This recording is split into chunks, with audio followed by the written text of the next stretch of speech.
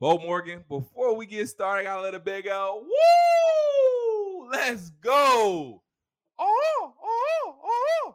2 wins in a row for the Atlanta Falcons. And the first time under Arthur Smith, the Falcons have won back-to-back football games. Bo Morgan, I am feeling myself. I'm feeling the Atlanta Falcons right now. Whew, what a win for the Atlanta Falcons as they defeat Cleveland Browns 23-20. And Bo, the defense again comes up big. Grady Jarrett with a sack and then followed right after, or interception, I should say, follows right after. And this time it was D. Alford. He's really a great NFL story, but most importantly, Falcons get it done. Bo Morgan, how you feeling? Yeah, I mean, wow, we're at 2-2. Rough start. We go 0-2 to start, and we go out in Seattle, we get a win over a team that you should beat, and then you Right. get a Cleveland team, and I heard I've already heard, oh, well, they're banged up. Yeah, well, our best player barely played today. I mean, I say Exactly. barely. He maybe played he touched the ball. I think CP maybe had nine carries or something like that. I Did he mean, play it all in the second half? I don't even yeah, know if he he played the played. second Yeah, half. he played. He Oh, he played. He did? he, Okay. he carried the ball 9 times, so he was probably in for about 15 to 20 snaps at the most. I Okay. mean, so I don't really care. I don't care No. if Miles Garrett put him, wasn't playing or you didn't have Clowney. Jadeveon Clowney. Right. I mean, you won without Jadeveon Clowney last week, so what's it matter? I don't care. It's another win, and once again, their offense wasn't banged up. Okay. Nope. I mean, Nick Chubb didn't look roughed up when he was carrying guys 10 yards down the field. Not at And all. and that defensive line is still pretty good up front. There's still not Yeah. a bad defensive line. Now, Miles Garrett affects the pass rush, but they still were able to get after Marcus Mm-hmm. Mariota at times. And Jadeveon Clowney does affect the running, and he's a very good against the run. But I don't really care. I don't, because we had guys, we had to pull up Caleb Huntley, and look what he did. He went off. I mean, he played well. So it's a great win. You're 2-2. If things work out tonight for you, you could be tied for first place in the division with the Mhm. with the Bucks if the Chiefs could help you out. So it's a great win. And you touched on it that Grady stepped up again, just like last week. Not much Yep. of a pass rush, and then all of a sudden, boom! You need it. Grady Jarrett once again. He steps up. D. Alford makes a play. So, I don't want to hear anything like that. Now that being No. said, this defense, I touched on leading into Seattle week. Mm-hmm. I said the red area is killing the Atlanta Falcons. Yep. They were allowing, going into that game, I've got it right here, 87, 7 of 9 possessions in the red zone for opposing offenses ended in touchdowns. That's Right. 87.5%. So that 88, basically 88% of the time, when a team walked in the red area, your defense was giving up a touchdown. Right. Since then, Mm-hmm. it's 3 for 8. 3 times they've given up touchdowns in 8 possessions in the red area at 37.5%. That is a tremendous. And lo and behold, when you go from 7 of 9, you go from 7 of 9 to 3 of 8, and guess what? The 2 football games is 7 of 9, you lose. The 2 football games that are 3 and 8, you win. So it makes a difference, like you said, and that's why you've been harping on it so much, because it makes that big of a difference. Allowing teams to score touchdowns on you in the red zone versus bending but not breaking completely and only giving up field goals, it makes a huge difference. And we saw that pay dividends not only last week, but this week as well. So when you talk about it and we talk about it that much, that's the reason why. It's the difference between losing 2 football games and winning 2 football games. I mean, that's it. So the red area was huge.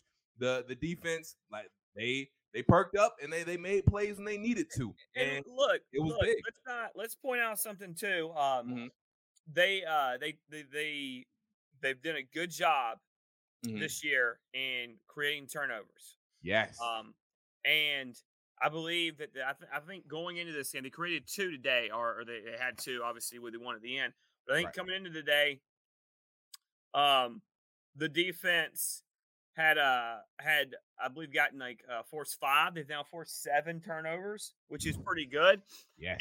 and and one thing that we've always kind of talked about and harked on is you've got to score 7 Mm-hmm. after you create a turnover, and too often, uh, in we've seen whether we don't do that.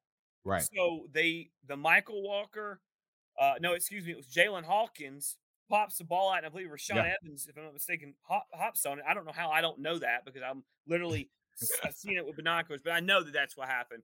Yeah. Jalen Hawkins, boom, Rashawn Evans recovers, and Evans Yep. is a ball hawk for recovering. He's played well. Immediately, the offense turned it into 7 points, which is huge. It's huge Mm-hmm. because, by the way, you would just kick the field goal after you turned them over on downs, Right. open the game. So essentially, if you want to count that turnover on downs as a turnover, which is not considered as a turnover, but you Right. did, boom, 10 points right off the bat. That's big. Mm-hmm. That's the offense going with what happened. But there's other things to talk about the offense. We're just obviously hitting the defense first.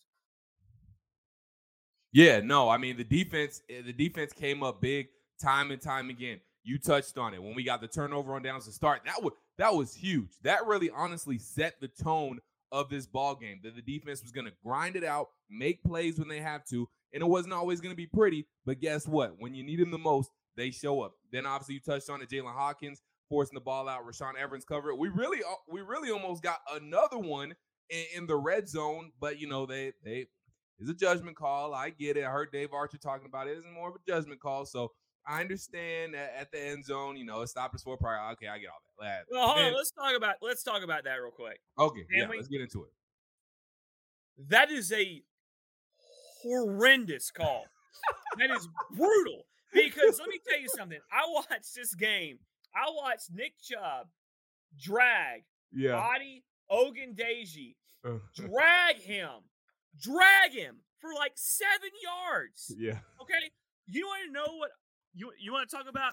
Nick Chubb is 5'11", 227. Yeah. He might be the Big boy. strongest man in the NFL. Might be. He might be. Adi Ogundeji is 6'4", 270. So don't tell me the guy's forward progress is stopped. When he's out here dragging DNs. I talked to someone. I got to say this without getting me and that person in trouble. Mm-hmm. Someone who has dealt with that has an official point of view. Let's put it that way. Right. They said just go back and look. Mm-hmm. Go back and look at the refs that play. So I did. Mm-hmm. Their eyes were never up. Their eyes were down the whole time. They never saw him reach the ball out. They were looking down the line from waist down. Horrendous call. Because if he reaches over that goal line by just that much and they review that, it's a touchdown. Exactly. Because what, because let's say he doesn't fumble, right? Mm-hmm. And then they blow it down and they go back at any point before the whistle blew, it's a touchdown. Yep. No whistles blew that I heard. So that's just, that's so infuriating. It is.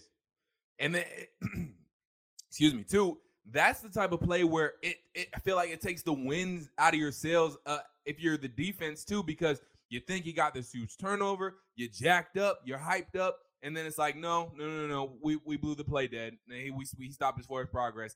And then it's on the goal line, too, so they're deflated, and then that's the type of play where they score on the very next play. So, we were fortunate that because I don't think they didn't score on that drive, right? Did they? Or was that the Jacoby Brissett 4-yard touchdown run? Was that drive?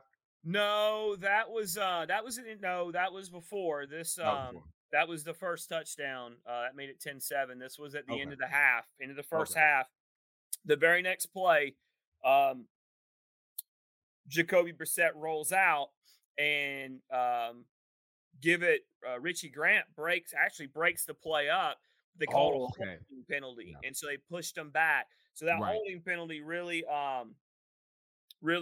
kind of moved it backwards, and then they ended up kicking a field goal, and that I think with about 5 to 6 seconds left. So Yeah, so luckily in that case, it didn't deflate the defense too much, and they were able to, bounce back, had a good next play mentality, and hold them to a field goal. But in that case, it can be deflating, and again, it could be one of those type of deals where you think you get a turnover, and the next play, boom, they score, and then that's really, really deflating, and all your momentum is dead. So that's a huge miscall by the referee. So I'm glad you yelled at him because I wanted to, but I didn't have the courage to do it, but you did. So I well, I appreciate didn't, it. I didn't, I didn't, I again, I've met some people. I don't want to give the title away. It's No, not no, anyone affiliated with the Falcons no. organization. Right. But I just said, hey, what are we doing? What are you guys? What are the guys doing? And What are they he just said, hey, looking at? just go back and look. There, and I think maybe that's somewhat how they're taught. But I mean, it just it's such a huge play.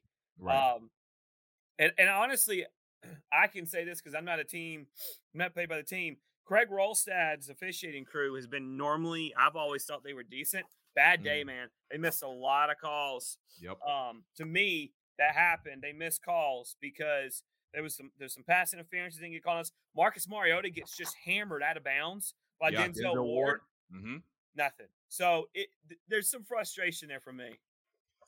Right. But nonetheless, the Falcons persevered through all of that, and we still got the win, 23-20 over the Cleveland Browns to get to 2-2. So we got a couple of shaky things to talk about, but I want to be mainly positive. We'll get to that stuff on the very end, and we'll talk about it, but we aren't gonna get too deep into it. We got all week to talk about some not so great stuff. But let's talk about the good stuff right now because we're all feeling good. We're hyped up and amped up after a win.